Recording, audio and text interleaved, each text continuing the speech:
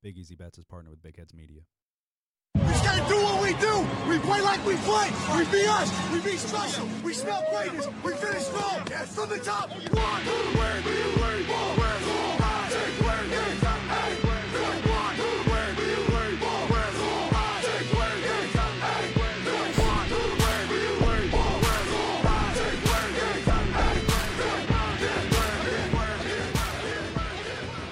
What's up, everybody, and welcome back to another episode of Big Easy Bets. I'm your host, Logan, and with me in the studio, Nick Von Brick. Reach for the sky, Pocahontas.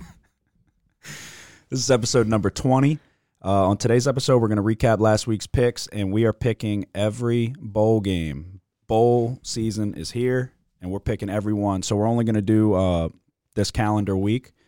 So we're going to be picking through the BYU and Hawaii game, and for some unknown reason, we are also going to pick every NFL game this week. 16 games, 16 winners coming at you. So before we get started with that, we'll talk a little Saints football. They played the Colts on Monday night. Drew Brees is now your leading touchdown passer, whatever you want to call it. He's a touchdown king to Josh Hill. Josh Hill, they robbed Traquan Smith, dude. They robbed Traquan Smith of being immortalized. You watched the game? Our buddy Tyler needed that to go to the other tight end. Yeah. But hey. Yeah, so Tyler, our buddy Tyler is the waffle winner. He lost the waffle bowl, so he is going to be eating. He claims he's eating 24 waffles, and he's going to be out of the Waffle House in an hour. I don't believe it. I don't see it happen. It's not humanly possible. You can't.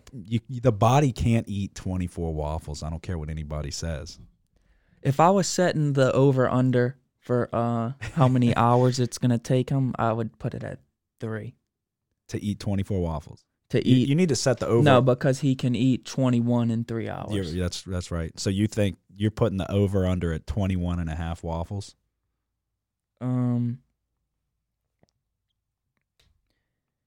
At 3 hours, I think that he's going to be out of there. I would put it at, I'd say 11 and a half waffles is the over-under. I don't see it, dude. There's no way. There's no way. So what would that be? That would be a lot more. That would be 13 hours. Yeah. Yeah. And no, he's going to get out of there. I mean, this man runs his own business. He's got his time is important. So he's going to have to plan when he does this. But yeah. He made a critical mistake. I think he's planning on doing it around the Super Bowl, like we did it last time. Yeah, but maybe we'll do it earlier. I don't know. I think that's what he mentioned to me, though. Yeah, I mean, whatever he wants to do, we'll figure it out. Go ahead and tell him the critical mistake that he made that wound up costing him the Waffle Bowl. Okay, so I've been helping Tyler a little bit this year. I basically drafted his entire team, which he had a lot of bad luck with David Johnson obviously getting injured and then not regaining his starting position. Devontae Adams was injured for a lot of this season. Yep. Brandon Cooks was another one of his players who Brandon Cooks is a got concussion injured. away from retiring. Well, anyway, with all those injuries, especially when David Johnson went down, I got the Adam Schefter notification saying, hey, Kenyon Drake's most likely going to be traded. Well, I text Tyler, go pick up Kenyon Drake. He picks him up. Obviously, he's get traded to Cardinals. Kenyon Drake has a breakout game. Well, Tyler sits him on his bench. Every week after that, he's basically playing Kenyon Drake, who's underperforming. Well, in the final week, he's looking for another running back. He decided to get, what's his name? Mostert. Yeah, Mostert. I don't know his first name. Raheem Mostert. And Tyler at this time has 3 quarterbacks on his roster. Aaron Rodgers, Phillip Rivers, Jared Goff, and Phillip Rivers. I think all of them might have scored under 20 points this week. No, that's what I was going to say. You could combine their scores, and I'm pretty sure. But he should have, instead of dropping one of those 3 quarterbacks, he drops Kenyon Drake. Well, Joseph, who's the other player in the Waffle Bowl, yep, picks up Kenyon Drake. Well, Kenyon Drake has his best game of his career, goes for 137 yards and 4 rushing touchdowns. And he scored 41 points. Tyler lost by what? 9. 9 points. You could combine all of Joseph's running backs' points, and it was like 18. Like he had Montgomery got him like 5. He had nobody. He had no running backs. Tyler, it's a critical mistake. So he knows.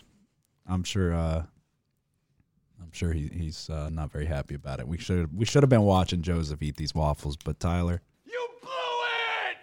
it's all right though. You get to prove yourself, see if you can eat 24. I don't think it's going to happen, but I would love to see it. We're contemplating filming our podcast at Waffle House. We're weighing out the pros and cons of that idea, and we would chronicle the amount of waffles that he eats, and that would be put on YouTube. So we'll see. I would love to see it if he could do it. He would defy. That's got to be. I mean, outside of being a competitive eater, I mean, who's eating 24 waffles from Waffle House? I don't know. We'll see. But so yeah, back to Saints news. Drew Brees is your touchdown king. The refs find another way to rob us in the Dome with some phantom offensive pass interference call on Traquan Smith. They robbed Traquan of immortality. I mean, he's already got. He caught the ball that broke the receiving yards record. But I mean, y'all robbed that man of getting the touchdown record too. He would be intertwined with Drew Brees for the rest of time. It's ridiculous, man. Every chance they get. That was not. Terrell Owens tweeted. He said it's ridiculous. It was one of the worst offensive pass interference calls he's ever seen. Everybody knows it. But whatever, it doesn't matter. Yeah, and Booger McFarland tried to side with the officials for that call. Moron, I know dude. he won a Super Bowl with the Colts. He drew a damn dick on the screen. I don't know if you saw that. Booger McFarland is going cross-eyed trying to draw circles. And it's because he's drawing with that fucked up hand. I don't know if you see his hand. He's got the cross fingers. He's like this trying to draw on the screen. He doesn't even realize what he's doing. They put him back on the sideline or something. Better yet, get him off the broadcast. I mean, he's an LSU Tiger, so you got to support him a little bit. But goddamn, Booger, you are an absolute moron. Like, I could do his job much better than he for a lot cheaper, too. You wouldn't even have to necessarily – actually, you wouldn't have to pay me a dime. I would do it for free. And my fingers aren't fucked up. So, just putting it out there. It's an idea. He's all right. He's not as good as not as bad as Jason Witten was. Oh, God, yeah, he was terrible. He came out of retirement because he was so bad. Yeah, and I think one reason he returned to football was so he had some type of excuse to leave Monday Night Football. Yeah. I don't think it was as much as he wanted to play again as much as it was finding a viable excuse to quit. Yeah, because they were giving him the boot. Yeah. So, but yeah, Saints finally put together a complete performance. Offense, defense, special teams. Demario Davis is an absolute stud. Oh, my God. I mean, I don't know if you watched the whole game. I'm sure you did. He looked incredible. Why was he not on George Kittle versus the 49ers? I don't know. That could have been a different outcome. But with that being said, Chauncey Gardner-Johnson looked like a stud, too. He made a ton of plays. So Drew Brees is the greatest quarterback of all time. You'll never convince me otherwise. Michael Thomas needs to be in the MVP conversation. It's got to be Lamar and Michael Thomas, neck and neck, in my opinion. They still have Mahomes up in the MVP conversation. This guy's going to break the yards record potentially, and he's going to break the receptions record, knock on wood, as long as he doesn't get hurt. I mean, he needs 11. I think he got, 12 catches last night? Yeah, something crazy. He had 11 targets when I was watching, and he caught all 11 passes. Yeah, and then on top of that, Drew Brees breaks the touchdown record, and then he goes ahead and says, I'm going to throw one bad pass all night to the running back and have one incompletion, and I'm going to set the single game completion percentage record with 96.7%. Like, 29 of 30. So before we recap and make our picks, and we have a lot of picks, so it's going to be a quick recap. I want to talk about Chris Sims.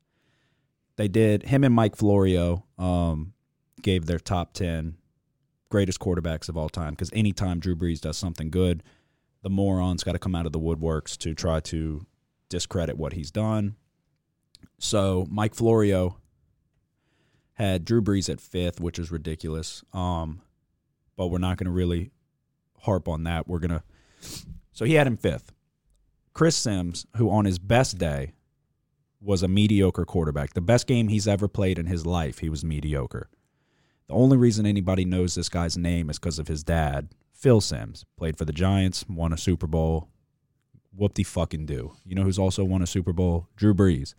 You know where he had Drew Brees ranked on the top 10 list? It was top 10. He had him 10th.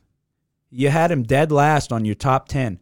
This dude's a fucking idiot. He had Roger Staubach ahead of him, however you pronounce it. Who cares? Because he played back before they even before they even threw the ball. Who cares? I mean, I'm sure I know who he is. Played for the Cowboys, all that. Whoop-de-fucking-do. Drew Brees is the greatest quarterback of all time. He had Terry Bradshaw ahead of him. Go look at Terry Bradshaw's stats. There's no way you can physically make an argument for Terry Bradshaw to be better than Drew Brees. Would you agree? Yeah. On Staubach, Dan Marino, even Brett Favre isn't as good as Drew Brees. No, Brett Favre. Yeah, I don't understand. I don't get it. Peyton Manning's not better than Drew Brees. You can't make an argument that Peyton Manning's both better. of them have Manning in front of Drew Brees, and both of them have John Elway in front of Drew Brees. John Elway, to me, is a very overrated quarterback. I don't even think that he was the best player on his team at the time that the Broncos won back-to-back Super Bowls. Terrell Davis was by far the engine that made that offense run. And, Terrell Davis, if he doesn't get injuries, I think he had problems with migraines. I think he would be one of the best running backs in the NFL. It's just he was the stretch he went on was phenomenal for the short period of time that it lasted. Yeah.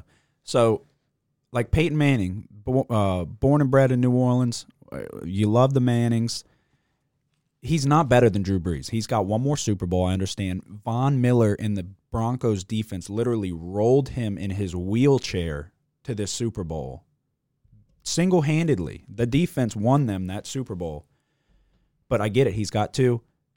Drew's got 1. Who'd he win it over? Peyton Manning. What does Manning also have over him? MVPs. Manning has 5. Drew Brees has none, which is one of the biggest jokes in the history of the league, that Matt Ryan has an MVP, but Drew Brees doesn't have one. You can't even use that as a talking point, in my opinion, because there's been so many years where he should have won MVP and didn't get it. So you throw that out the window, in my opinion. Every other stat, he's better than everybody to ever play the game in. There's no other stat that he's better in. Oh, well, Tom Brady has more touchdowns if you count the playoffs. Well, Tom Brady had a weaker division. Tom Brady always had a defense. 16 times he had a top 10 defense. I think it was 3 times Drew Brees had a top 10 defense if you count San Diego and New Orleans. And it was, I think it was 3. I'm pretty positive with that. You could fact check me on that. Tom Brady's played in the worst division in football for his entire career. Yeah, and if you really want to boil it down, if you want to look at if you want to take touchdowns in the playoffs into account, Drew Brees got the highest touchdown per game in the playoffs in history with 2.2 per game. Tom Brady's got like 1.6, something like that. And it's like, oh yeah, it's minute numbers. Well, per game, he throws more touchdowns. He just hadn't gotten there because it's a team sport. Everybody wants to talk about Super Bowls. It takes a team to win a Super Bowl. But individual stats, the best pure quarterback of all time, I've always said it is Drew Brees. It's not even close. Oh, well, he's just the most accurate quarterback of all time. Whatever the fuck that means. He's the most accurate quarterback of all time, which results in him being the best quarterback of all time. Because he's got the most yards, the most touchdowns, the best completion percentage for a single game, a season, a career, the best quarterback rating. He's got the most 5,000-yard seasons. He's got the most consecutive games with the touchdown. I mean, the list goes on and on. Everybody out there wants to make excuses. And like Skip Bayless. Fuck Skip Bayless, dude. I hope I'm not going to go that far. But Skip Bayless said, well, let me tell you why Tom Brady's touchdowns are more meaningful than Drew Brees's. Whatever the fuck that means, Skip. Go pull a jersey out the trash can, you fucking moron. So that's all I have on that rant. But that absolutely pisses me off. Chris Sims is the biggest joke. The fact that he gets paid for his opinion is ridiculous. He should be fired on the spot. If I saw him I swear on my life, I would take a swing at him. You can take that to the bank. I would take a swing at Chris Sims in a heartbeat. You got any anything to throw in there? Because that's all I got on that topic. We got Janoris Jenkins. Yeah. The Jackrabbit. I'm happy about it. It's not a bad move. It doesn't hurt us in any way, shape, or form. So at one point in time, this guy was considered one of the top corners in the league. It was years and years ago, but probably 5 years ago. Yeah, I probably shouldn't, but I'm going to take a stance on why he was released by the Giants for saying what they want to call the R word. Yeah. Go ahead. So You Janoris lead this train, and I'll go wherever you want to Janoris conduct Jenkins this one. was released by the Giants for engaging with a fan on Twitter and calling that fan a retard. Go ahead. You take this train wherever you want to take it. I'll back you up. I mean, I just think that that's crazy. No, it is crazy. It's ridiculous. So if we're going to take it here, anybody out there who wants to pretend like they've never used the word retard, you're a retard. You're lying to yourself. No, I mean, yeah, nobody's going up to a mentally handicapped person and saying, "Oh, you retard." It's used as a joking manner to normally with friends, or to call somebody on Twitter. I wouldn't have kicked them off the team for it. Let's put it that way. I think that they found a lot worse things on people's Twitter that have not resulted in them being released. So, I mean, who knows? I know Janoris Jenkins had somewhat of a big contract. Maybe they were looking for a reason to shed some money. Sure. I'm sure they were. But the Saints didn't hesitate in jumping on that, and now they have that contract to be accountable for. Yeah, no, in all honesty, I mean, you can't be calling people that, not in this day and age. I mean, you should never really call anybody that at any point in time. But this PC culture that we're in now, where everything's this fake outrage and it's the worst thing ever, we got to get out of this. We got to stop with all that. It's a little ridiculous. Everybody's jumping for their feelings to get hurt. So we all kind of need to get over it a little bit. But I'm happy with it. One man's trash is another man's treasure. Yeah, no, this could be really good, especially if Janoris Jenkins can get on the outside and do a good job. Then we can put Eli Apple in the slot, and I think that's a much better fit for him. It just provides depth. I like Chauncey Gardner-Johnson playing in the nickel. I think he's played well, even though he was kind of in Von Bell. He was kind of playing safety last night. They move him around a lot. PJ's had some success at the nickel, but PJ's the weakest link. I don't care what anybody says. It's not Eli Apple. Eli Apple, I felt like played a really good game last night. He had one penalty. I didn't really love the call. He grabbed him a little bit. But whatever. It's not like he played a good game, I felt like. You didn't really hear his name. Lattimore locked down T.Y. Hilton. Yeah, the whole defense played well, especially Demario Davis, who's a stud. Most very, very good. Most underappreciated linebacker in the league. But, yeah, no, I think the Jenkins pickup is going to be very big for us. It just provides depth at the very least. He's a potential he is a number one corner in this league, and we don't need him to be a number one. We need him to be a quality number two, which I think he will be. And he'll be that and then some. So I'm excited. I was never off the wagon. I said last week I was hanging on by a thread. We just were getting I would never jump off the wagon ever, but I was just very down in the dumps after everything that happened. But I'm back. Very So what needs to happen for the Saints to be a number one or a number two seed to get a first round bye? We need the Packers to lose once, and we need the Seahawks to win out, and we have to win out, obviously. Or no, not even necessarily. If say the Rams go beat the Niners, then we just got to win out, and we need we need the Packers to lose no matter what. But I would be okay with the number 2 seed. seed. So if the Packers lose and the Seahawks win out, does that mean that the Seahawks are in front of the Saints? No, because we have the tiebreaker. We went to Seattle. Because I know somebody was saying something about NFC I losses. think there's some technicality. Because all three of our losses come in the NFC. Yeah, there's some technicality, like if there's a 3-way tie or something at first. I don't know. It's ridiculous. It's stupid. as of right now, we need the Packers to lose. They are underdogs against the Vikings this week. We'll talk about that a little later. The 49ers have a tough game against the Rams, even though they just got absolutely skull-drugged by the Cowboys of all teams. But that's another potential victory or potential loss for the Niners. So, I mean, the Rams are still the Rams, kind of. Maybe Jared Goff will remember how to throw a football. But we'll get into that a little bit later, too. But, yeah, so we need the Packers to lose. And, really, we just got to win out. And then wherever the chips fall, I mean, you got to beat everybody at some point anyway. You're going to have to beat the best team no matter what. So we'll see what happens. But it's a promising time right now. Saints train's back on the track, going to Tennessee. I'll be in Tennessee. We're making that trip, going to that game. And then you got Joe Burrow winning the Heisman Trophy. I mean, we're blessed with quarterback play right now. You're looking at the best college quarterback for a single season of all time and the best NFL quarterback of all time playing in the same state. I mean, it doesn't get much better than that. Yeah, you got anything more on Saints recap? No. That's all I got. I'm ready for these bowl games for sure. Every bowl game we're picking. Is it smart? Probably not, but we're doing it. I'm not going to lie. When I was looking at our first slate that we've picked, I like the games that I've picked. There was one in there. I went in to research a good bit about these games. Yeah, I'm feeling confident about them. There was one in there I didn't love, like that Georgia Southern game or that Arkansas State game. Yeah, that's one I'm iffy about. Yeah, I didn't love that one. But, okay, so let's recap.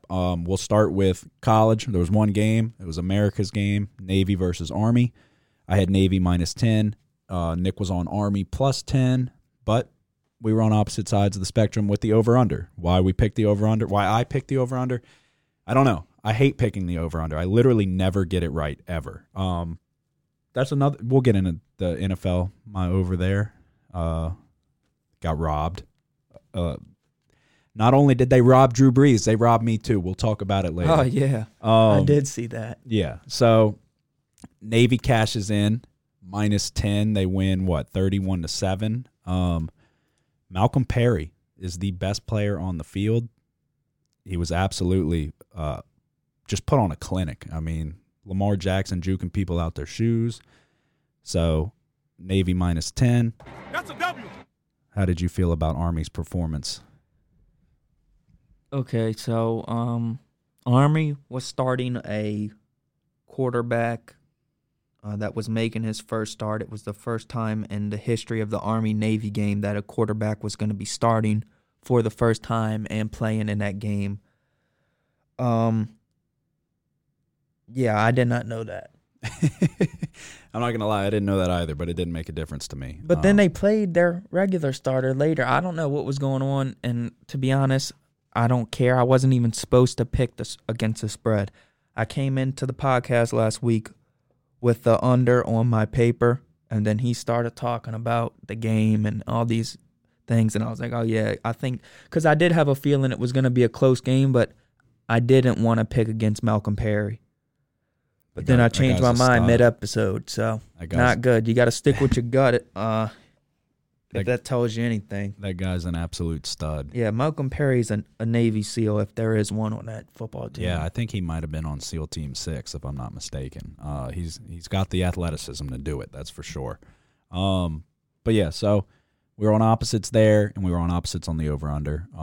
So our overall record will stay the same at 72, 55, and 2. But that brings our individual records.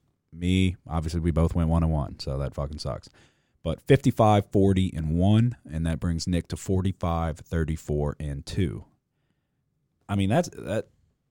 On the negative side, I made my big easy bet: Army and Navy over 40.5. Why? Somebody tell me to pick fucking Navy on the spread, man. Malcolm Perry. I knew Malcolm Perry was good. He's the only reason I picked Navy. And I go with the over. And there was a missed field goal in this game. I know you were saying that. It was blocked. It wasn't just missed. Okay, it was a blocked field goal. That would have hit the over. I think there was 38 points scored, right? What was it, 31-7? Yeah. It was 38. So 38 overall points scored, and we got a missed field goal in this game. Again, I'm no mathematician, but 38 plus 3 is 41. We'd have hit the over. So, yeah, my big easy bet was Army-Navy over 40.5. His was under 40.5, so he hit his big easy bet. I did not. So we'll move on to the NFL. Thursday night, my big easy bet of the week, the Jets plus 16. Adam Gase is a moron. 4th and 1. He wants to do play action rollouts on both of them. Somebody take the clipboard away from him. Somebody else needs to call offensive plays. Why? I don't even know if he is the offensive coordinator, but he's the head coach. You need to do better than that. Why did you pay Le'Veon Bell? The damn guy's got the flu. He could still pick up 1 yard. He bowled the game of his life. Give him the ball. Let him bowl and ball his way through the line of scrimmage and pick up a first down. But, I mean, they blocked a punt. I don't know if you're watching this game. They blocked a punt and returned it for a touchdown. I was like, oh, my God, there's hope. There's hope. We were hoping for a backdoor cover. The Ravens kicked the shit out of them. I watched this game for the first half, so I did not see that. And then I was like, screw this, and I just started watching Bad Santa. With what's his Billy name? Bob Thornton. Billy Bob Thornton. So yeah, Jets plus 16. We both were on it. They lost. I had the Bills plus 2 on Sunday night. They won. That one felt good. The refs tried to screw us. Ain't gonna happen. Not today. But that's the only one that they didn't screw us on. I had Rams minus 1. They fucking suck. And then I had the Saints and Colts over 42.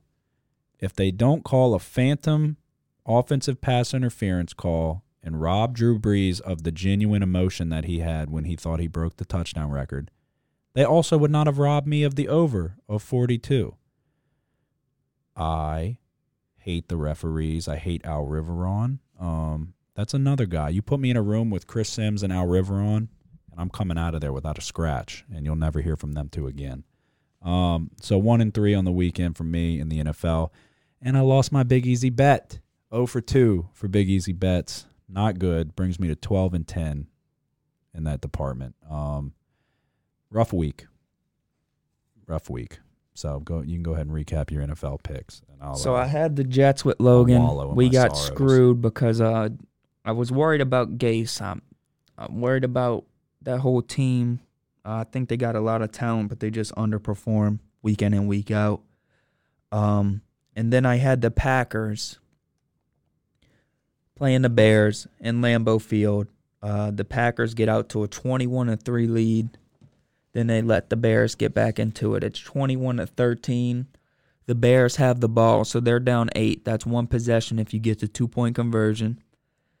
The Bears have to run a little trick play with the laterals. I was watching and I'm not going to lie, they were one lateral away from scoring the touchdown that could possibly tie it with the 2-point conversion. The white fullback, swallows the ball. He should have pitched it a lot earlier, and there was really not anyone close to the guy he could have pitched it to for a touchdown. Yeah, it was Allen Robinson. He'd have walked in. Yeah, well, thank God that the white guy hung on to the ball and fell and then threw it too late. We need the Packers to lose, man. Because the Packers covered, and that was one of the bets I won. I went 2-3. The other bet I won was the Bills. Also had the Bills with Logan. Then I had the Browns. Just leave it at the fact that they fucking suck. The Browns playing the Cardinals, who have I've been ripping on. Quality coach and quarterback. I've been saying it. No, dude. Oh, man. I mean, look, they needed that. The Cardinals really did need that because, I mean, if they come out and they underperformed again, shit wasn't going to be looking good for them. I'm not going to lie. Kyler Murray was brilliant in this game. Yeah. No, I didn't watch this whole game, but I definitely saw the scrambles that he had. He made a lot of excellent throws, too. Somebody said he looked like a little kid when he broke something running from his mom. I did see that. Up. And then I had the Rams, who suck. I guess that highlight tape Jason Garrett showed the team really lit a fire under their ass because they look like a team that I haven't seen the Cowboys play like this year. Yep. Well, Rams suck. We are exactly at 30 minutes, and that will actually do your overall record. So we're going to be a little past 30 minutes. Go ahead. Yeah, so I'm 26, 27, and 1, and I'm picking 16 games this week, trying to flip that record on its ass. I'm 26, 32, and 2, and I'm also picking 16 games this week. Or am I trying to flip it on its head? Yeah, probably on its head. Yeah. Yeah, you would just be sitting it down if you put it on its ass. I want to be better. Me too. So, yeah, that brings us overall to 35, 39, and 1. Not good, not terrible, not nearly as good as our college records, but it looks like we're picking like Stanford Steve and Chris Felica right now. For NFL, yeah. Yes. So that wraps up the recap of last week's games. So now we can get to the meat and potatoes of this episode. At right about 30 minutes, we're picking all of the bowl games this year, but we are starting with, don't be looking at who I picked, dude. I see you over there looking. No, I'm not looking. I was thinking about something. So that we might, I don't know. We're going to do this calendar week, starting with the Makers Wanted Bahamas Bowl on Friday and ending with the, where is it? The SoFi Hawaii Bowl. So we'll get started. First game, Makers Wanted Bahamas Bowl. You got Buffalo versus Charlotte. The Buffalo Bulls, not to be confused with the Bills, versus the Charlotte 49ers. So this is the first bowl game of the season. Kicks it off. Buffalo is minus 6.5 point favorites. Charlotte's riding a 5-game winning streak, and Buffalo has won 5 of their last 6. Both teams come in at a 7-5 overall record. This is Charlotte's first year with head coach Will Healy. What are your thoughts? Who do you like? I see you looking at my picks, dude. Yeah, to me, this was one of the first games I saw. Yep. When the bowl schedule was first released, this game opened up Buffalo favored by 5 points. Was it because it was the first bowl game they released? No, but it was because it was the first one that pops up on ESPN because it's the first one that's going to be played. Buffalo was minus 5. They're now minus 6.5. I still like a minus 6. I think they're going to win by at least a touchdown. I mean, I think that 6.5 is pretty safe.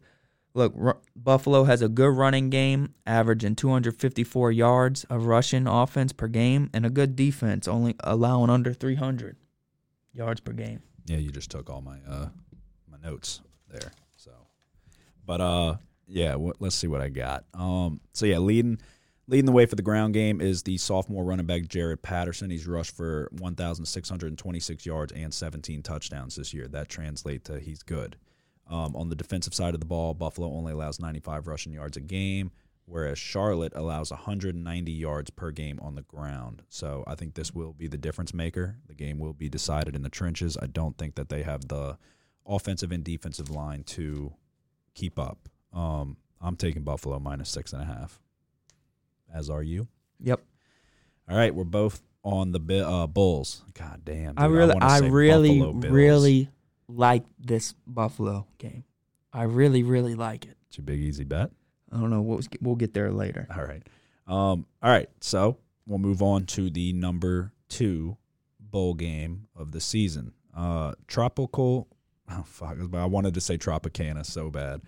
The Tropical Smoothie Cafe Frisco Bowl. Say that 5 times fast. Played in Frisco, Texas. Yep. Don't get it twisted with California. Which is right outside of Dallas. It's where the Cowboys have their facilities, I believe. Utah State versus Kent State. So I have some history with the Utah State fans because when they beat LSU, whenever Skylar Mays choked it away at the end, they wanted to all come at me on Twitter. Well, the very next night, the Boise State Blue Broncos absolutely curb stomped them. So I took the high road, though. I didn't go back and tweet at all of them. I tweeted at a couple of them. So, yeah, Utah State's minus 7 versus Kent State. This is Kent State's second bowl game since 1972, and they are coming in on a 3-game win streak. Utah State's quarterback, did you look him up? You know about him? Yeah. Jordan Love. He's pretty good, huh? Nah, I mean, he's pretty good, I guess. He's a prospect. I was being sarcastic. Yeah, well, they're saying he could potentially go in the early rounds. Not very efficient. No. So he's 6'4", 225 pounds. The NFL scouts like him, but he's got 17 touchdowns on the year, and he is combating that with 16 interceptions. He does not take care of the ball. That's what that means. He's already declared for the NFL draft. One might think he's got a foot out the door. That was my thoughts. He's thinking, okay, he's not going to be lowering his shoulder. He's not going to be fighting for extra yards. I think Kent State's going to come in fired up for a second bowl game since 72. They will be without their starting cornerback, Jamal Parker, due to a targeting call last game. So that For the first half? First half, right. Starting senior cornerback, so not good. This is going to be a bad game all around. Both of these teams are not very good, but I think Kent State's going to want it more. I'm taking Kent State. They've got some weird name. It's the Golden Flashes or something like that. It's unorthodox. That's like their team name, something like that. The Flashes, something along those lines. They must be fast. Yeah. Kent State +7. I like it. Or whatever it's at now. It's a goddamn line. Yeah, it's actually like +5 now. Well, you go ahead and tell me who you like, and I'm going to fact check that. I'm going to look that up and see. It could even be less of a if it's worse, we're going to leave it at 5. I'm going to lie and say that it is at 5. So it's going to be around 5 because I checked it right before we started this episode. So, yeah, I like Kent State as well. Same reason as you. Jordan Love, too many interceptions, man. Interceptions aren't going to win you games. I think Utah State has some athletes, but I think Kent State is more disciplined. I do like their quarterback. Is it Dustin Grum? I can't tell if I wrote a G or a C. I think it's Dustin Crum. Efficient, has a very high touchdown interception ratio. What was it, like 22-3, something like that? Yeah, something like that. To me, when I first look at this game, it's like, I don't know, man, Utah State. But I think Utah State really has been, I don't know. Yeah, I mean, let's put it this way. If I'm being honest, number 80 for Utah State, their big wide receiver, I think I'm still in his head. We were on the sidelines when LSU played Utah State, and I'm going to be completely honest. I think I'm still in his head. He might not catch a ball either. I told Kendrick Rogers of A&M that he's not catching a ball. And what did he do? He laid a goose egg. So if you got a prop bet on the over-under on catches for number 80, don't even know his name, hammer the under. He's going to have a terrible game. Jordan Love. He's looking ahead. He's looking ahead to the NFL. Kent State +5. That's the pick. Both of us on it. Consensus? All right. I will say we had a lot of consensus picks for the conference championship week, and I went 8-2. He went 7-3. We had one that we were opposites on. So if we both like it, chances are it's a good pick. So, you all right over there? All right, so the first bowl game on Saturday. So both of those were Friday games. It is the New Mexico Bowl, Central Michigan versus San Diego State. Central Michigan is +3.5-point underdogs. And yes, just confirmed that on the computer. So let's see what inside analysis I have on this one.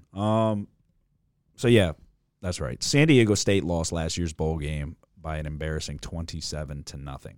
I don't even think they played. That's not good. The difference in this game, I think, will be San Diego State's defense. They rank second in the nation against the run and 5th overall in total defense. So you haven't really heard much about San Diego State, I can promise you that, but their defense is good. The critical number in this game is going to be 135. So Central Michigan is 8-0 when rushing for more than 135 yards, and they are 0-5 when they do not. San Diego State only allows 72.3 rush yards per game, I think they're going to play slow. They're going to control the ball. They're going to try to shut down an explosive Central Michigan offense. So San Diego State -3. I think if they can get out to a lead, an early lead, they're going to hold the ball and they're going to play good defense. I like, what are they, the Aztecs? The Aztecas? Beats me. Well, I like them. I'm taking them. Who you got? Goddamn cabbage, man. Cabbage? Yeah. It's in New Year's Day. Chinese New Year. No, I'm kidding.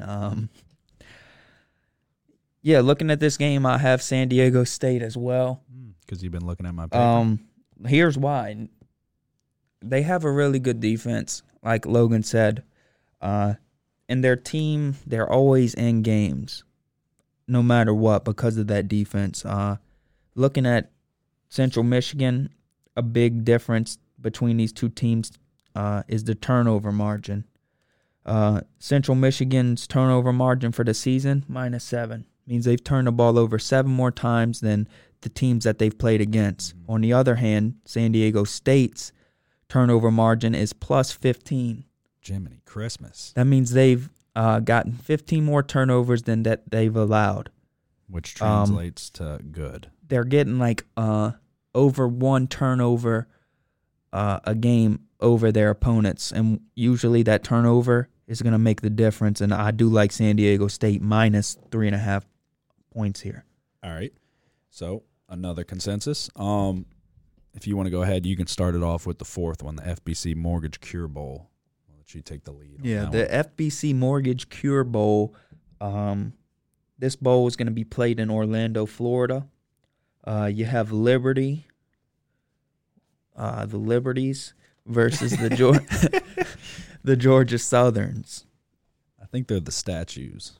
Yeah, the Liberty Freedom Ringers versus the Georgia Southern Eagles. I'm glad I let you start it off on this one because I made a pick, but I'm on the fence here, so I would love to be swayed in a direction here. Look, I was on the fence as well. This is what I know about these teams. I know Georgia Southern, one of the top rushing offenses in the nation. The goddamn triple option.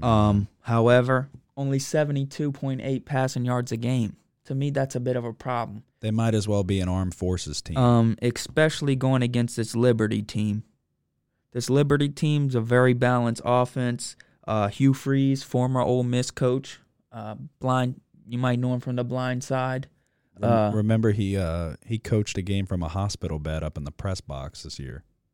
Did you see that? No, news to me. He had like a surgery, and he's laying in the hospital bed. They lost that game because they're not a good team. But yeah, well, I'm going with Liberty getting 5 points. To me, that's a big problem. I mean, I just think that if Liberty can move the ball, which I think that they're going to be able to, that Georgia Southern's not going to be able to keep up with just running. Yeah, so with these games, this is why these games scare me. I'm not going to lie. I originally had Georgia Southern circled, but I was like, I have written down, obviously, Liberty has a dangerous passing attack, and they like to score fast and a lot. That's their game plan. That's what Hugh Freeze's motto basically is. So with Georgia Southern, they run that stupid triple option. So if Liberty gets out to an early lead and Georgia Southern has to kind of get away from their game plan and potentially throw the ball, it's over for them. It's a done deal. They don't have the passing attack to keep up. So I think I agree with Nick, and I think I also am going to be on Liberty +5. It's just there's more room for error, I feel like, with Georgia Southern, whereas if Liberty jumps out to that early lead, if you see a stop and a score, it's over. It's over. They're going to have to get out of their game plan. Georgia Southern wants to sit on the ball. They want to run that stupid triple option, and they want to burn clock. They like to put together like 10-plus play drives and just grind it out. So, however, yeah, you got to be careful, though, because if Liberty's having problems stopping that run, they could be in for a long night. Yeah, so that's why I didn't love this game. This wasn't one that I was dying to pick, but we're picking all of them. So, and I mean, Hugh Freeze is a quality coach. I think he's the highest paid coach outside of the Power 5. So, earn that money, Hugh. All right, so the next bowl game in line, bear with me here, the Cheribundi Boca Raton Bowl. This is the SMU Mustangs versus FAU, who are the Owls, I believe. SMU is -3 is what I got on the paper. So Lane Kiffin's not at FAU anymore. He is now at Ole Miss. Willie Taggart is going to be the new coach at FAU, but I don't think he can't join them yet, right? No. Yeah. So I think SMU is going to hit FAU quickly and early. If they can jump out to an early lead, their stacked D-line will be able to pin their ears back and get after FAU quarterback Chris Robinson, who's completed less than 50% of his passes in each of his last 2 games. SMU's going for their first 11-win season since '82 when they had they got the death penalty. Pony Express. Yep. So SMU, I mean, they were like what, top 15? I know they were. Yeah, they had to be top 15 at one point, potentially even top 10, right?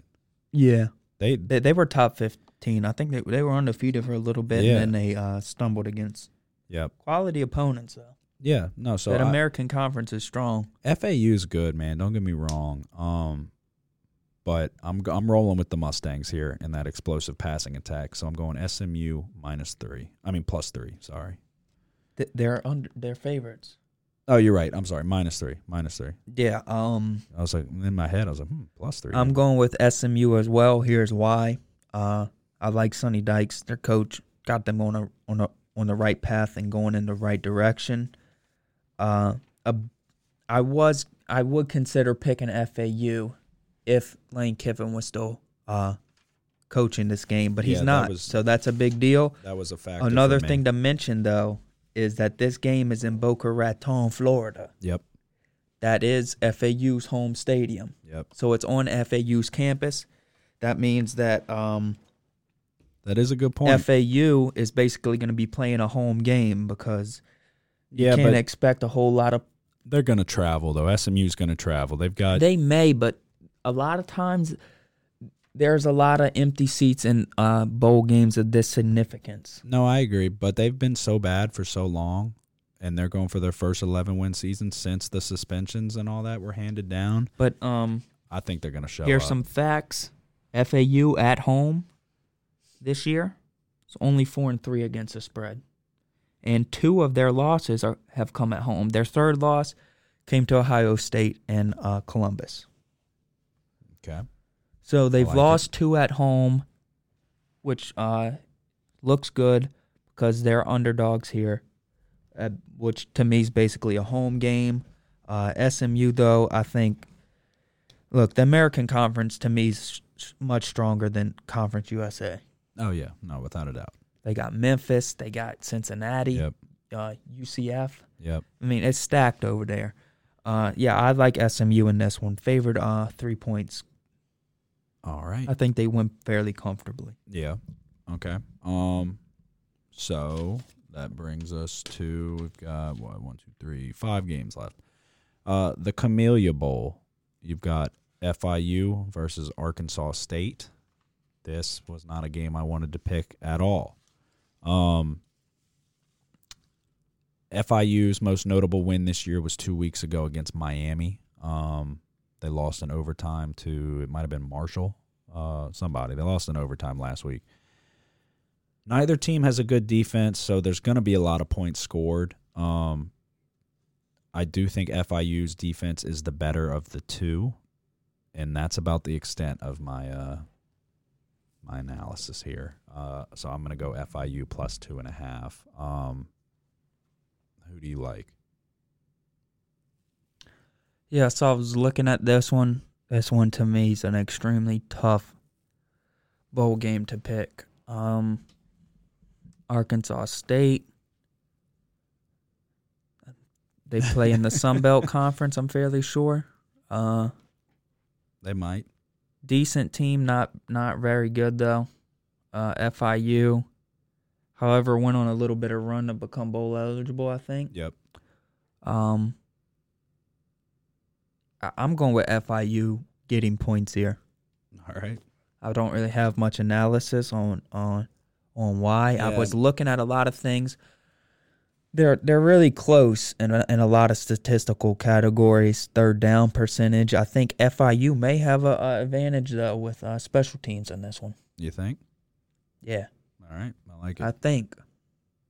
Yeah.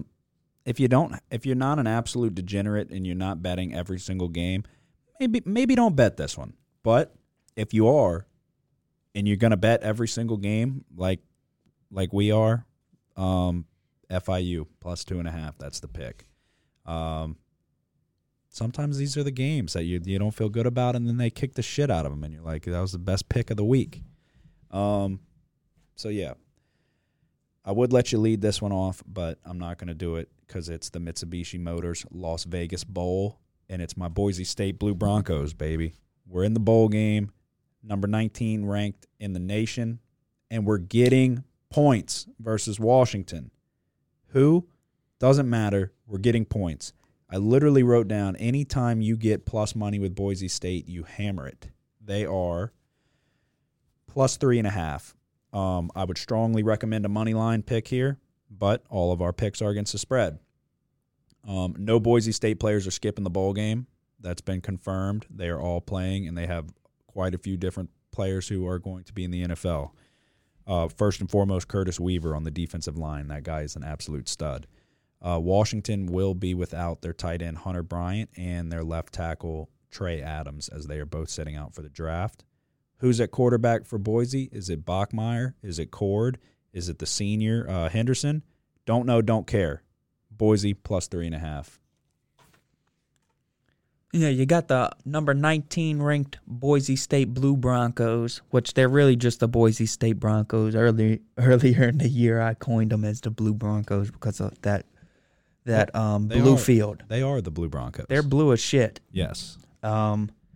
They're not going to be feeling blue, though, I can tell you that. Yeah, look, Boise State, to me, the difference is it's going to be that defense, that Boise State defense, led by Curtis Weaver, a first-team All-American. Yep. I told it's going to be a first-round draft pick. I think Curtis Weaver is going to be a big difference maker. Look, they're playing for pride here. Obviously, they're more around their teammates and not jumping ship like Washington seems to be doing. Yep. Washington played in the Pac-12. Not a team in a playoff for the Pac-12. Nope.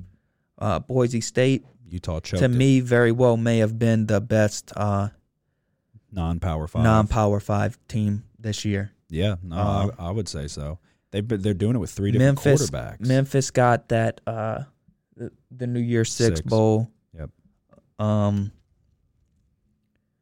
But look, Boise State, to me, I really like them. Washington struggled against teams with good defenses.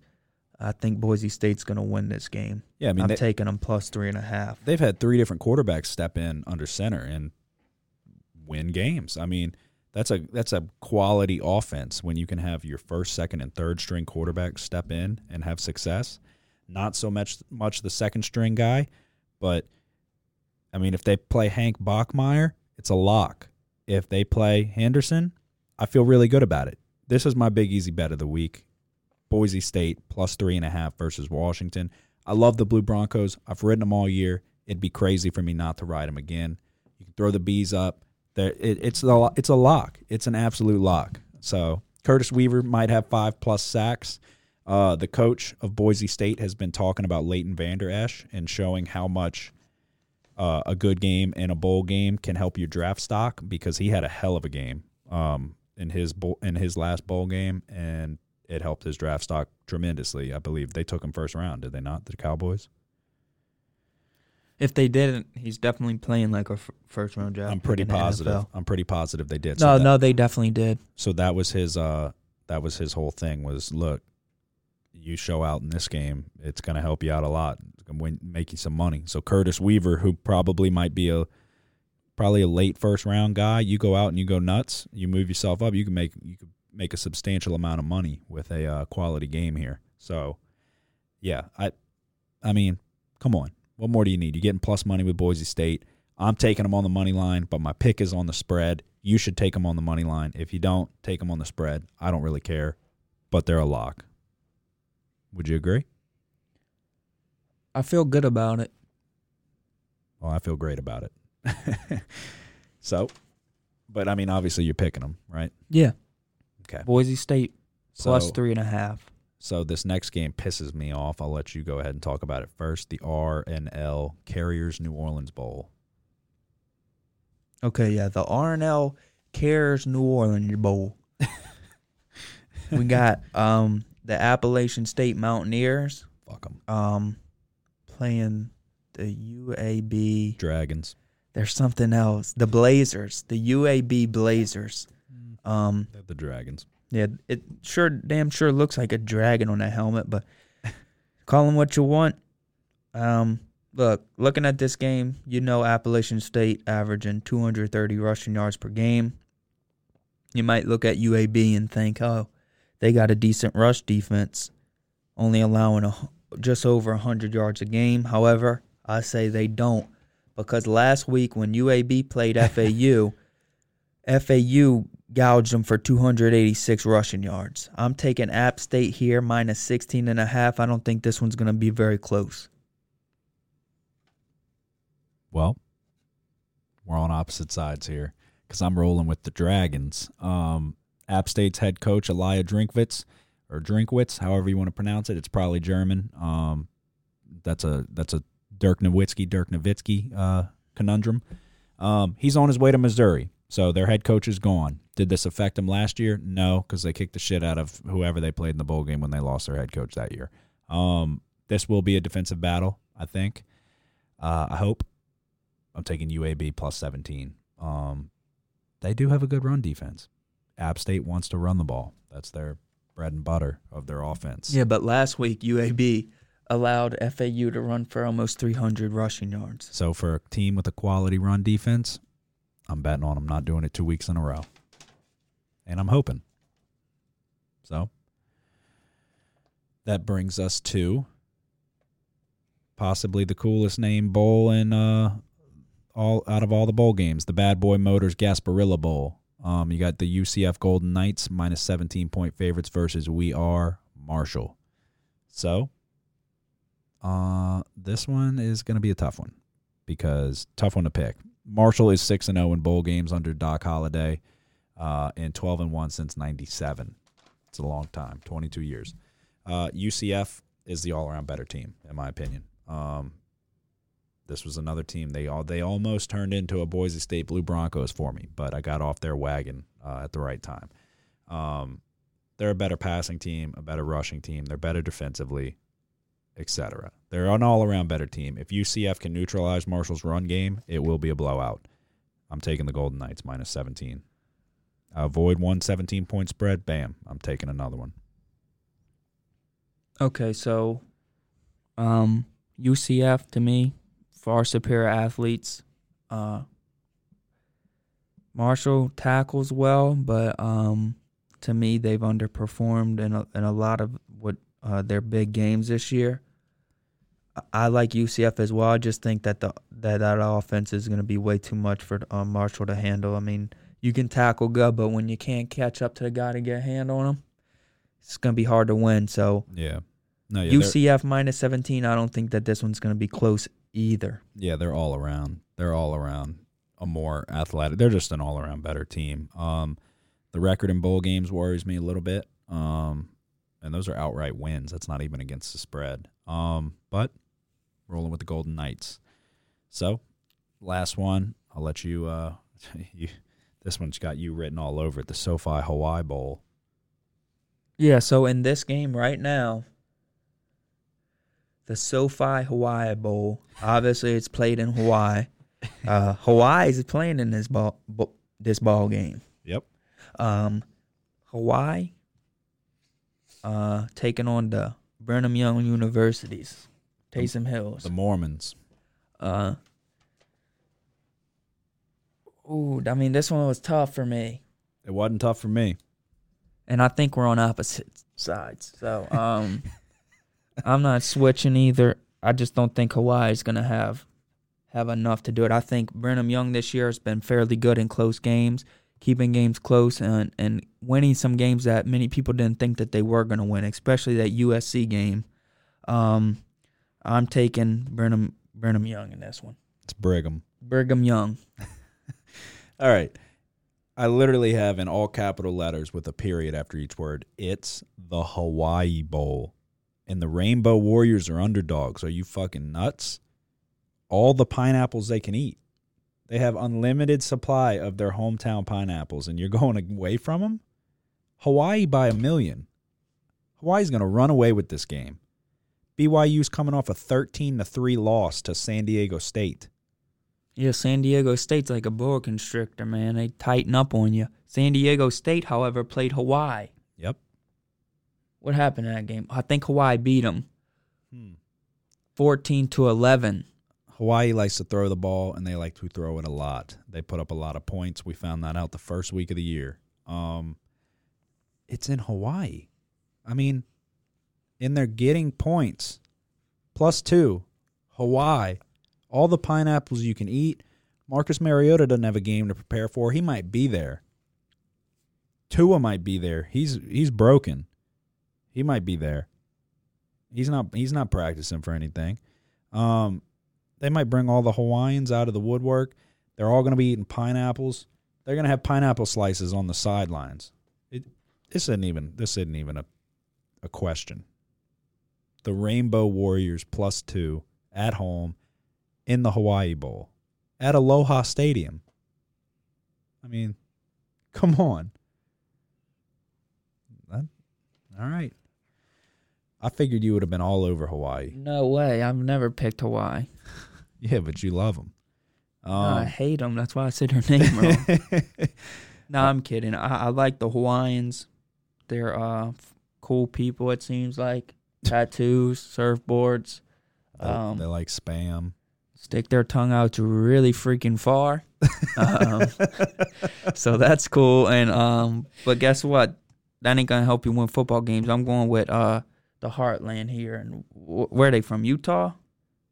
Yeah. So I'm going with the more Western than Middle America. But you didn't even know their name. I know Taysom Hill went there. So if they got anybody like him, good luck, Hawaii. Oh, Jesus Christ. Damn headset's falling off. They had Jimmer Fredette, too, who's like a national hero in China. All right, well, that'll wrap up the bowl games. I think we got, 9? So we'll recap them real quick. Let's see here. I have Buffalo minus. We got 10. God damn it. 10 bowl games. Got 10. I've got Buffalo -6 versus Charlotte.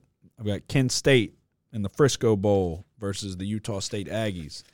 I have San Diego State, the Aztecas, versus Central Michigan. I've got Liberty versus Georgia Southern, and I'm not even throwing out spreads here for some reason. Buffalo, what is it? -5? No, -6.5. Kent State +5. San Diego State -3. Georgia Southern plus, I'm sorry, not Georgia Southern. See, now I'm all thrown off, man. Liberty +5. I've got SMU -3. I've got FIU +2.5. I've got the Blue Broncos of Boise State +3.5. I've got UAB +17. UCF -17. And the Rainbow Warriors +2. Okay. I have Buffalo in the Bahamas Bowl. Buffalo's favored by 6.5. I'm taking them. In the Tropical Smoothie Cafe Frisco Bowl, I'm taking Kent State +5. And the New Mexico Bowl played in, guess where? Albuquerque. I'm taking San Diego State University -3.5. And the FBC Mortgage Cure Bowl played in Orlando. I'm taking Liberty +5. And the Chair Bundy Boca Raton Bowl, I'm taking Boca Raton. In that bowl game, I'm taking SMU. And the Camellia Bowl played in Montgomery, Alabama. I'm taking FIU plus 2.5. And the Mitsubishi Motor Bowls. Damn. There's no question. In the Las Vegas Bowls, we're taking Boise State, the number 19th ranked team, getting 3.5 points. You got to hammer this one. In the R&L Carriers New Orleans Bowl, I'm taking App State, giving up 16.5 points, but I just think that rushing attack, if UAB plays anything like they played against FAU, then this game's going to be App State by 100. They're the Dragons. The Bad Boy Mowers Gasparilla Bowl. Gasparilla. If it's Spanish, it's Gasparilla. It's not. It's Gasparilla. Anyways, I'm taking UCF minus 17, and then the Hawaii Bowl, I'm going against the Hawaiians, and I'm taking the mainland American BYUs. Not smart. You don't get rich betting against the Hawaiians. And I'm going to declare my Big Easy bet as Buffalo minus 6.5. Oh, okay. Didn't want to go with Boise for some Get it over with, But, yep. You'll know early. So, yeah. We're going to pick all of them. We'll see. It's going to make or break us, I would say. We've got pretty damn good records right now in the college department, but we're doing this for the people. We're doing this for the degenerates. We'll see what happens. All right, so that'll wrap up the picks for college. And we're sitting at right about an hour and 7 minutes. For some unknown reason, man, we're picking all of these NFL games. I don't like it. It was originally his idea, but when he said it, I said, I'll do it. I'll do it. So we're going to do it. No Thursday game this week. Thank God, because I've been cooling off on my Thursday streak. Just so everybody remembers, 9 for 9. Pretty good. Keeping my NFL picks alive. On a side note, we do need to recap UFC from last week. We can do that at the end. I'm going to quickly go through these. I'm basically just making picks. I'll give you a little one-liner here and there on why I'm making this pick, but I'm not going really in depth. It's the NFL. We all know the NFL. First game on Saturday is the Texans versus the Buccaneers. Texans are coming off of a quality win against the Titans, who I will be seeing next weekend. And the Buccaneers just kicked the shit out of somebody. Jameis Winston looked good. Well, you know what Jameis Winston doesn't ever do, ever, is look good 2 weeks in a row. That's a W. For the Texans. I'm taking the Texans minus 3. Yeah, you're spot on with that analysis. Jameis Winston, Jekyll and Hyde.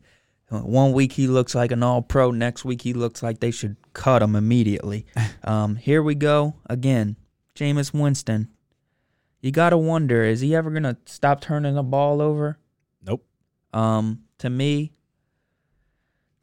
this one's a little risky, but I'm picking the Texans, favored by 3 points, but Jameis Winston really does need to perform in order for him to keep his job there in Tampa Bay. Yeah. Personally, I'm going to lean in favor of Jameis Winston in terms of giving him one more season to see if he can quit turning the ball over. But in this game, yeah, I'm going with the Texans. I think that if they can get a key turnover, which I don't know if there's been a game this year where Jameis Winston has not turned the ball over, then the Texans are gonna win by that 3 points. All right. Next game on Saturday, the Buffalo Bills at the New England Patriots. Patriots are minus 6.5 point favorites. The Bills played them close in the last game. They might have had a chance to win. Actually, they would have definitely had a chance to win. They might have won this game if Josh Allen wouldn't have got knocked out with concussion. Matt Barkley came into play. Who the hell knew Matt Barkley was still in the NFL? I didn't. I'm going with the Bills here. Redemption, a healthy Josh Allen. Patriots defenses look human. And Tom Brady looks his age. He looks like he kisses his kids on the mouth, open mouth. And he looks like he's got old knees. So he's been playing bad. You know who hadn't been playing bad? Drew Brees. Tom Brady's old. Fuck Tom Brady. I'm taking the Bills. Josh Allen. Bills plus 6.5. The Bills are playing very well. The Bills, just come off of a road win against the Steelers where they covered the spread. Pittsburgh's one of the toughest places to play. Foxborough is going to be another tough place to play. But I'm taking the Bills as well, plus 6.5. Looking at Tom Brady and the Patriots, I know they're trying to get things clicking, and they usually do towards the end of December and on into January. They do. But the Bills have sucked for a very long time. I know they made the playoffs that one year with Terrell Pryor, but before that, they didn't make the playoffs. Last time before they made it with Terrell Pryor was 1999. I mean, what's his name, Terrell? With the Bills? Black guy number 5. I'm not. It's Tyrod not Taylor. Terrell Pryor. Tyrod Taylor. Terrell Pryor's getting stabbed. Yeah, he's actually in critical condition. Or he was. Hopefully he's not anymore. That'd be a long I'm meaning time. Terrell Pryor. Tyrod Taylor. Tyrod Taylor. Excuse me. Terrell Pryor did nothing good. So he did something good at Ohio State. That was it. Anyways, yeah, I'm taking the Bills plus 6.5. The Patriots, they did struggle for a little bit against the Bengals last week. I think that the Bills could possibly win this game and have a shot at the division. Yeah, we'll see. It's not locked up yet for the Patriots. All right, next game. The Rams at the 49ers. 49ers minus 6.5 point favorites. The Rams just got destroyed by the Cowboys. I'm going with the Rams. Call it wishful thinking, if you will. I really hope they beat the 49ers. I'm not going to say I wish injuries on them, but I'm not going to say I don't. On both of them, to be honest. Both teams. But Rams plus 6.5 on the road at the Niners in San Francisco. Yeah, that's all I got. I don't like Jared Goff. Don't like Garoppolo either. 49ers are banged up. They just lost to the Falcons on a hell of a last play. Thank you, Julio Jones. Thank you. Look, before the Rams lost to the Cowboys, people were thinking that the Rams were going to make a playoff push. The Rams, however, did not do that because they lost to the Cowboys and they have 6 losses. I think it's close to... They're pretty much done. They're close to eliminated. But this is still a division game. Mm-hmm. This still means a lot for the Rams. They being in-state rivals, the North versus the South of California. Yeah, I'm going with the Rams as well. I just think 6.5 is too many points. I think that this game's going to be settled by around 4-5 points max. Yep. I look for Aaron Donald to he's had a kind of a quiet season in comparison. I look for him to have a big game. Don't know when they play. I think it's at the last game on Saturday. Yeah, if I'm not mistaken, that is a good point. Didn't San Francisco's starting center get injured against New Orleans Saints? Yes. Yeah, so that is a good point. If Aaron Donald can get up on that backup, he could make him look like a rag doll. Yep. I think it's the last game on Saturday, which would be prime time. So look for Aaron Donald to make a big splash. Go ahead and hurt Garoppolo. Maybe not bad, but maybe bad if you want to. Either one. Just do something for us for once, all right? The Falcons paid us a favor. It's time for the Rams to pay us a favor. Then we need the Vikings to pay us a favor. You screw us over, you help us out. That's the way it works. Next game, Jaguars at Falcons. Falcons are 7-point favorites. I have a problem with picking the Jaguars, and I'm doing it again on the road in Atlanta. I can't help it. I like Leonard Fournette. They're rolling with Gardner Minshew, I believe. The Falcons are coming off of a really big win against the Niners. Something to hang their hat on a terrible season. I look for them to fall back to their old ways. Their defense is still bad. They played a great game, but they're still not a good defense. I look for Jaguars to get the run game going with Fournette. And Gardner Minshew can make some magic happen. I think I said it was dead last week. It probably is still dead, to be honest. But I have a problem with picking the Jaguars, but I'm doing it again. Yeah. A-Town, holla if you hear me. All right, so you want to just leave it there? Drop the mic right there. That's all you need to say. I'm going with the Falcons in this one. Look, the Falcons have had one of the most disappointing seasons out of in the whole NFL. However, they just got a gigantic win over the 49ers.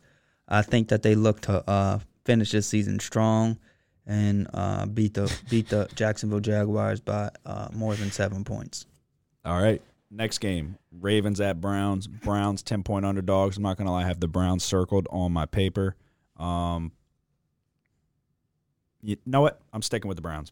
I was about to say fuck the Browns and go with the Ravens. I'm going with the Browns. I'm doing it. Not me. Shit. I'm going with the Ravens here. All right. I don't blame you. But I don't.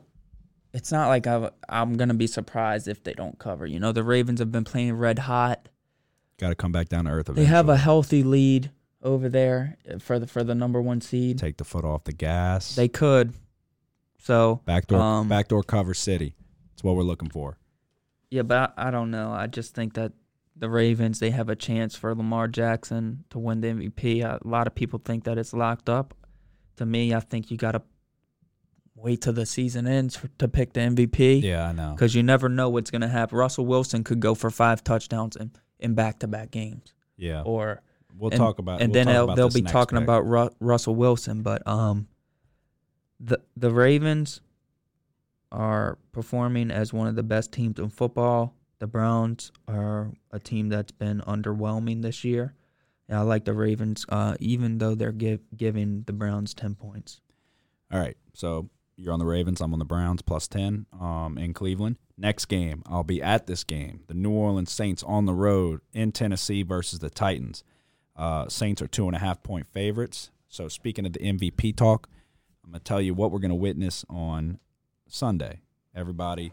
So, yeah, for everybody who's just listening, we are filming this episode. So we're going to play around with the editing, and it just might be find its way on YouTube. So I want everybody to see.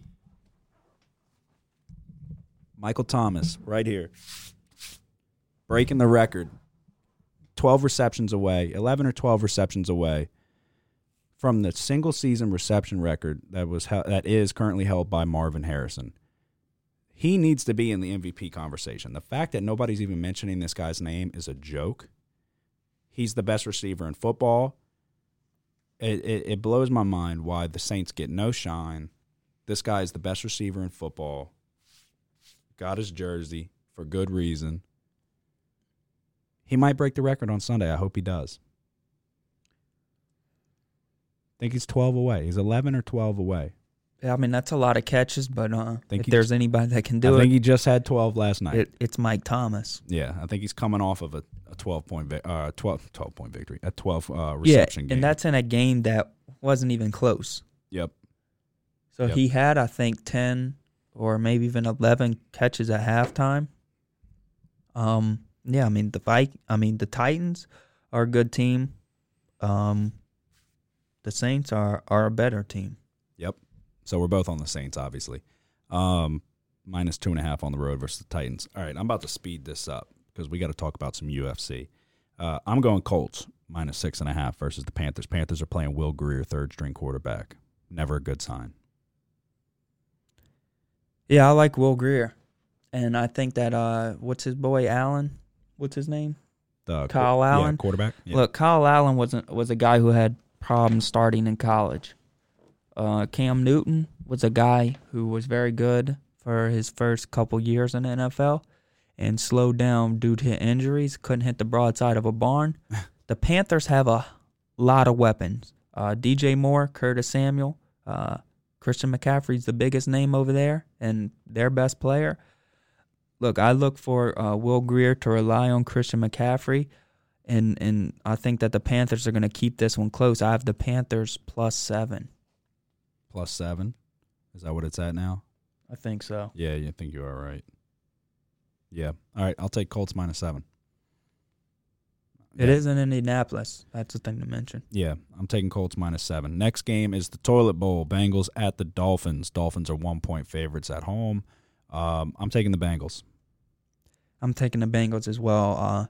If you paid attention to that Patriots game, they played them pretty close for a little bit. Yeah, they did play them very close for a little bit. Obviously, the Patriots pulled away in the second half, but the Dolphins are by no means the Patriots. So yeah, the Dolphins are fucking up their draft order, and I think they know that. I think they're saying, okay, what are we doing? Let's we'll give Cincinnati a win, if they lose again, you never know. They could find themselves with the potential number 1 pick. Cincinnati's got 1 win. They'll have 2 after this one. If they can pull off a miracle win in the last week of the season, Miami could potentially get that number 1 pick. So they got something to lose for. So I'm going Bengals here, +1 on the road.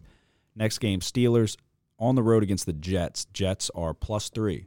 So you got a home dog. I'm taking the Jets. Jets are wishy-washy, and they've been on the washy side there. So I'm going to be wishing that the Jets actually show up and remember how to play and give the ball to Le'Veon Bell. They got a good defense. I don't like Delvin Hodges for the Steelers. That's why I picked the Buffalo Bills on Sunday night. He's not good. The Jets aren't good, but they do have an okay defense. I like the Jets here getting 3 at home. Yeah, I'm going with the Steelers -3. Better coach. I'm picking a better coach in this one. Yeah. Mike Tomlin up for Coach of the Year. Yeah, no, he is a good coach. Sean Payton deserves Coach of the Year, though. Giants at Redskins. Redskins are 2.5-point favorites. Taking the Skins. The Skins have been playing good. Dwayne Haskins looked good. The defense has been playing pretty good. Adrian Peterson's running hard. Eli had 2 interceptions, or was it 3 interceptions, in a blowout win versus Miami, and potentially his last home game. It will be. It's his last home game in Giant Stadium. I was happy to see him get a win. But you threw 2 or 3 picks to the worst team in the league, just about. So the Redskins have got some momentum going. I like the Skins. Redskins, Haskins. They played Green Bay fairly close, even though that game shouldn't have been close. Who did the Redskins just beat? Or did they just lost to the Eagles on a last play. Eagles been winning on the last second. I'm going with the Giants here. Rooting for the hometown guy, Eli Manning. There's reports that he's probably going to play this last game and start in it. I'd like to see Eli Manning get a win. And I think that he has a good shot going against the Redskins, who have put a lot of their players on injury reserve. Yeah, they could be mailing it in, but I think they're riding a little bit of momentum, and they're trying to show the fans that if they feel like they've got some potential next year, it's the time to show it now. Next game, Lions at the Broncos in Denver. Broncos are 6.5-point favorites. I'm rolling with the Broncos here. Lions are still playing David Blau. The Lions suck. I'm going Broncos. Where's this game? In Denver. Mile High. Broncos have quality defense. Last week, the Broncos played the Chiefs in a damn snowstorm. Yep. They weren't able to get much going. I like the Broncos this week, though. 6.5. You got to watch that weather, though, because if it's a snowstorm, you never know how that's going forward. It could be low scoring and close. Yep. But I do like the Broncos. They got a good pass rush led by Von Miller. Good receiving core led by Cortland Sutton. And, I'm going with the Broncos -6.5. All right. Next game, yeah, me too. Next game, you got the Raiders at the Chargers in L.A. -6 are the Chargers. I'm going with the Raiders here. Road dogs. They had a heartbreaker. Lost their last game in Oakland. You got something different than 6? No, I didn't write this one down at all. Yeah, Raiders at Chargers. Chargers -6. I'm taking the Raiders here.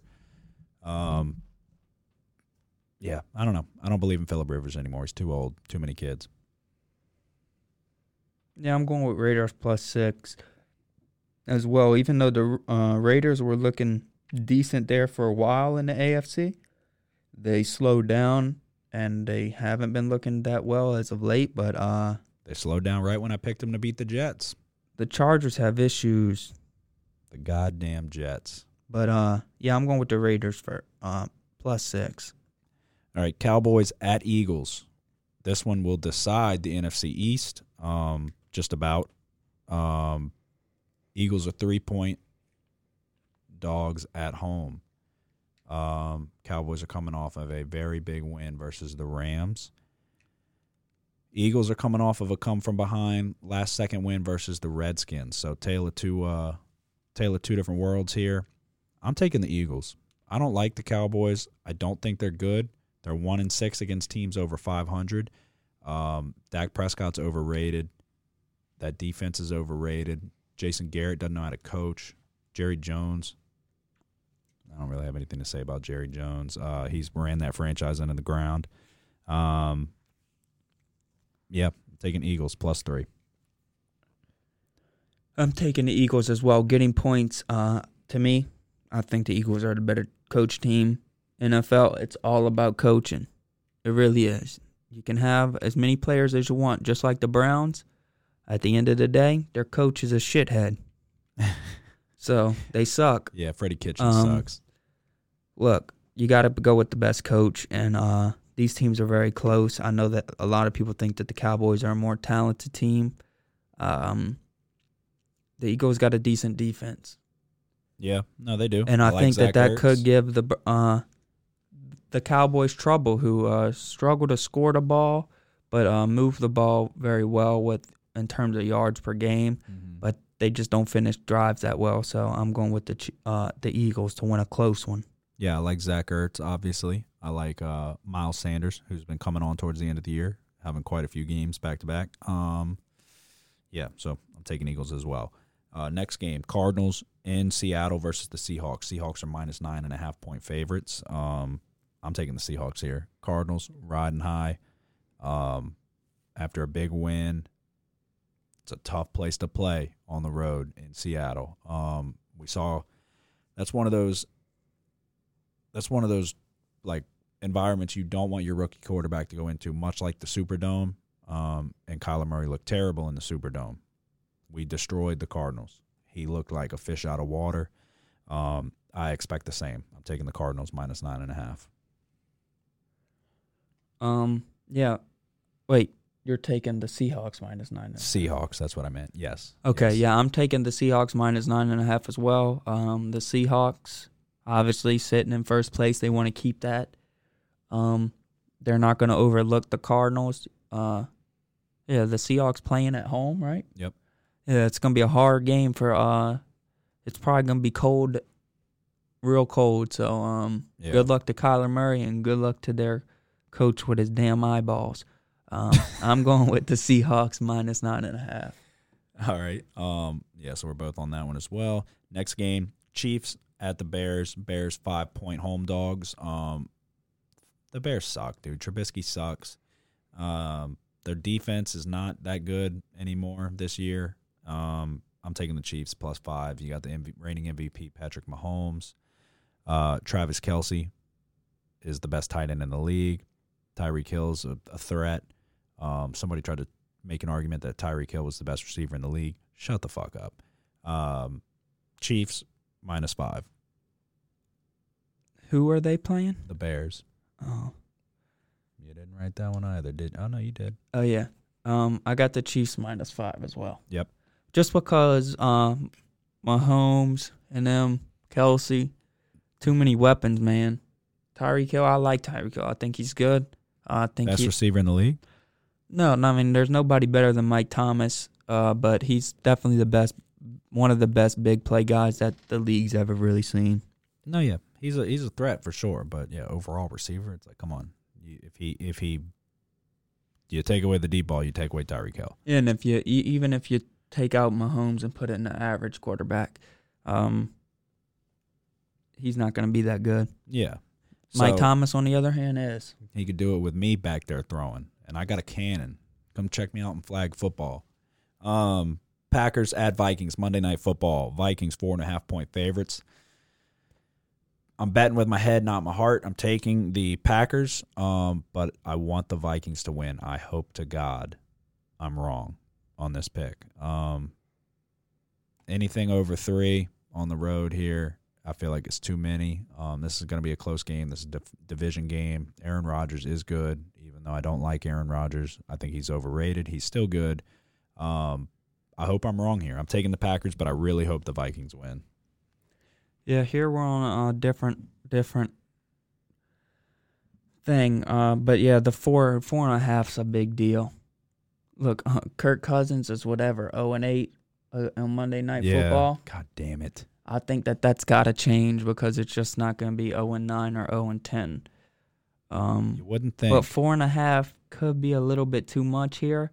The Vikings maybe without Dalvin Cook, who suffered a shoulder injury. But if he's there, I do like the Vikings Madison's a quality 4.5. backup. And I'm banking on him trying to play because of the playoff implications that this one's hold. The Packers haven't won their division yet, and the Vikings have a chance to try to win the division against them. Madison's a quality backup, too, at running back for the Vikings. So yeah. That'll wrap up our NFL picks. I'm going to quickly go through mine real quick. Texans -3, Bills +6.5, Rams +6.5, Jaguars +7, Browns +10, Saints -2.5, Colts -7, Bengals +1, Jets +3, Redskins -2.5, Broncos -6.5, Raiders +6, Eagles +3, Seahawks -9.5, Chiefs -5, and the Packers +4.5. Hope the Vikings win. Hope Aaron Rodgers has a terrible game. Hope he gets hit so hard that he says, you know what, I want to retire. We said we were picking all 16, and we did just that. May God be with me and you too, but I know you got to recap your picks, so go ahead. I'm going with Texans -3. I'm going with the Bills +6.5. I'm going with the Rams +6.5. I'm going with the Atlanta Falcons -7. I'm going with the New Orleans Saints -2.5. I'm going with the Panthers +7. I'm going with the Bengals +1. Going with the Steelers -3. I'm going with the Giants +2.5. I'm going with the Broncos -6.5. I'm going with the Eagles +3. I'm going with the Chiefs -5. I'm going with the Ravens -10. I'm going with the Seahawks -9.5. I'm going with the Vikings -4.5. And I'm going with the Raiders +6. And that'll wrap up our NFL picks. So we're sitting at an hour and a half right now. What do you want to do about UFC? You make the executive call here. I guess we'll just recap quickly. Okay. And then we can talk I guess, for a small amount of time about the main event. First fight was Peter Yan versus Uriah Faber. I felt like Faber was too old here. I said he would get knocked out, and he did just that. Peter Yan's good. Peter Yan is one bad motherfucker. I don't know if anybody's going to be able to beat him. I feel like he surprised a lot of people. He's he's very good, and he's very confident, and as well he should be because he's very trained at what he does. He's a straight killer. Yeah, him and Cody Garbrandt got into it in the back of the in the locker room. It's like, Cody, I don't know if you want Look, Garbrandt's very good. I mean, just Garbrandt's got to fight tactically, and he really did that against Dominic Cruz. Mm-hmm. But when he fought Dillashaw, I think them two being former teammates. Yeah, he let his emotions get the best of him. Fights, but like I said in the last episode, Dillashaw was on that shit, so that was cheating. Yep. Both those losses to me are lesser losses than I agree. They would be That's if he wasn't a cheater. That is a good point. So next fight was Marlon Moraes versus Jose Aldo. Aldo got robbed. Absolutely robbed. He won this fight easily, in my opinion. He was the aggressor the entire time. Moraes ran. He had one decent round, but they gave it to Marlon Moraes. I disagree extremely, but it happens. Yeah. I thought Jose Aldo won the fight. Both of us picked Jose Aldo. I think even the guys calling the fight, Joe Rogan. Yeah, they knew it. All of them, John Anik, DC, they thought that Jose Aldo won a fight. Somehow they gave it to Moraes, even though that he wasn't. Jose Aldo controlled the center of the octagon the whole fight. Yeah. Applied the pressure, got better at the shots, in my opinion. But hey, sometimes you lose when you shouldn't. Yeah, but oh well, it happens. That's why the fight game is iffy. Next fight was Amanda Nunes versus like Jermaine Durandamy or something like that. Yeah. Durandamy. Durandamy fought a good fight. She really did. But made some critical mistakes. Nunes took advantage. Nunes wins. Everybody knew Nunes was going to win, but Durandamy put up a more of a fight than I thought, at least. So we both had Nunes there. The co-main event was Max Holloway versus Volkanovski. I was on Holloway. Nick was on Volkanovski. Volkanovski won the fight. Didn't one judge have it 5 rounds to nothing? Yeah. That's horseshit. That's ridiculous. There's no consistency with these referees. I mean, with these judges. I think 2 had it 3-2, right? In favor of Volkanovski, which I can agree with. But to say Holloway didn't win a round was crazy to me. There was a lot of close rounds. So, like, that's what I believe you said was those rounds could have gone either way.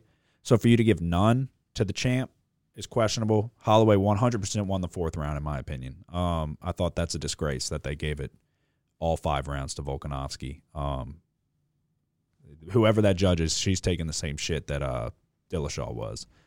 But so Nick got that one right. I got that one wrong. I'm a big fan of Max Holloway, so it sucks to see him lose, but Volkanovski fought a good fight. So the main event was Colby Covington versus Kamaru Usman. Going into this fight, I said for Usman to win, I think he's got to knock him out. Covington does not get knocked out often, if ever. Well, it was a hell of a fight. Let's put it that way. I saw a lot of people on social media hating on Colby Covington because they don't like his attitude. They don't like his personality. You can't let that bias overshadow the fight that he fought. He fought a hell of a fight. That guy is one of the top in the division, one of the top pound for pound in the UFC. Kamaru Usman was just a little too much. The judges had it close, man. The judges had it almost, I think, in favor of Covington. Didn't they say? It was going into that 5th round. So into the or no, they had it after 2-2. 4 rounds because the judges' scorecards didn't come into to affect this fight because of the knockout in the 5th round. One judge had it 2-2. One judge had it 3-1 in favor of Usman, and the other judge had it 3-1 in favor of Covington.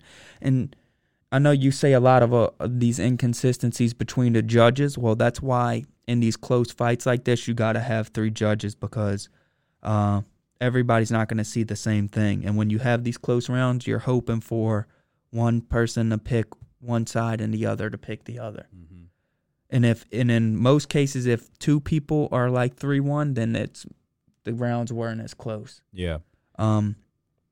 Yeah, but it was tie going. Basically, it was a draw going into the 5th round. Whoever won that 5th round, I felt like when I was watching the fight before I knew the judges' scores, I felt like whoever wins that round is going to win the fight.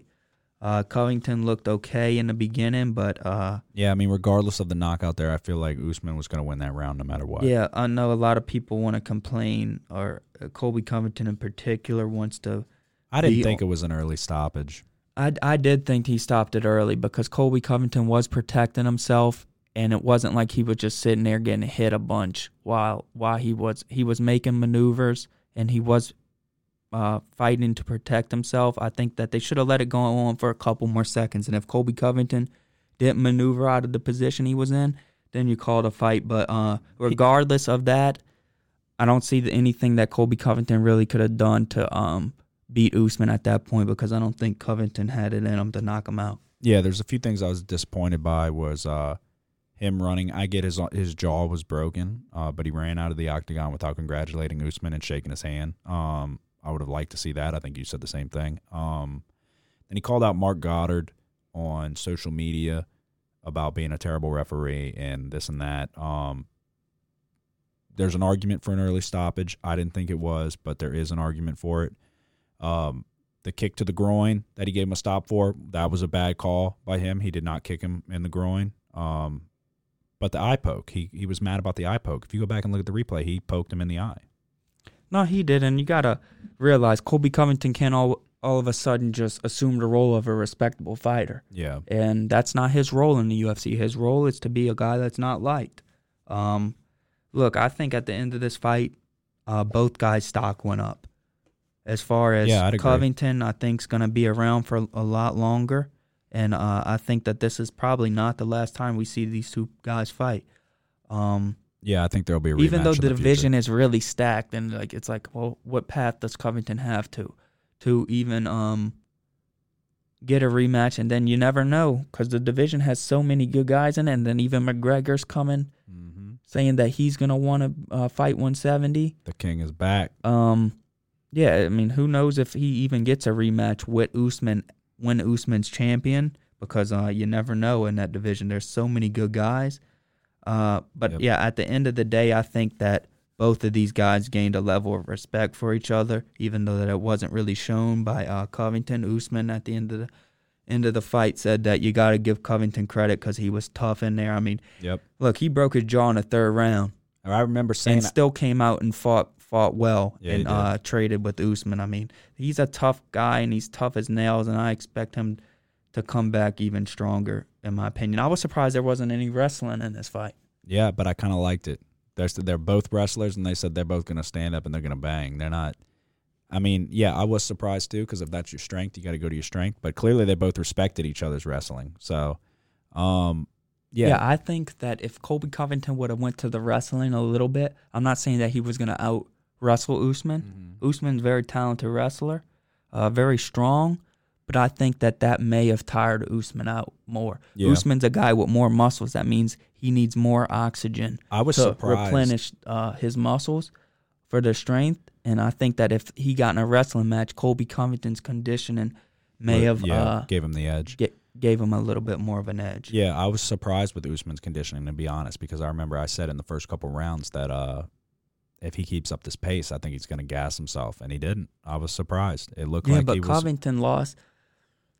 He tried to pressure him, and he wasn't able to really pressure him like he did Robbie Lawler. That's why I think that the wrestling, he wrestled Lawler more. Yeah. I think that he should have tried to wrestle more. Maybe the broken jaw played a part. Maybe he planned to wrestle him in the later rounds. Well, like I said, Usman had that 4-inch reach advantage, which I thought would play a part. That's what I said. That was my reasoning on why I picked Usman, one of the reasons.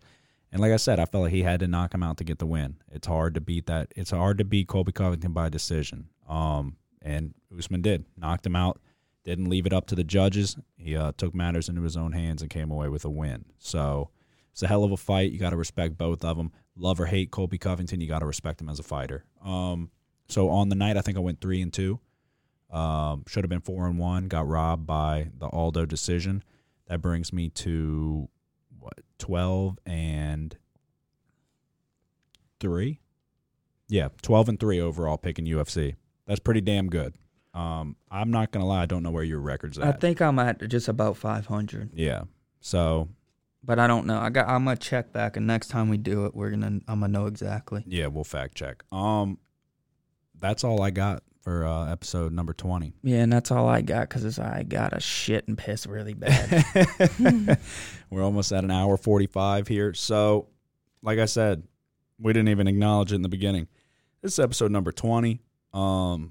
This has been going on for a while now, a lot longer than some people thought this would last. We are in the bowl season. We've been riding both of these football seasons, riding them out. I mean, it's gone. This is going a lot better than I thought, which sounds bad, but I mean, it is. So I want to say thank you to everybody that has been listening in and supporting us this whole time. To everybody who's listening and you are not subscribed on Apple Podcasts, stop what you're doing right now. Hit the subscribe button and give us 5 stars on Apple Podcasts. That is where we want the majority of our listeners to be. If you have an Android and you got to listen on Spotify. I'm about to have to get up, dude. Are you serious? Yeah. Oh, my goodness. This isn't good. Oh, my God. It's that bad? That damn cabbage. All right. So we'll wrap it up so he can go blow up my toilet. So, yeah, that wraps up episode 20. Follow us on Twitter at Big Easy Bets, SoundCloud, Spotify, YouTube. We are going to edit this video, and there will be a video posted to YouTube. And that'll do it. All right. Who dat?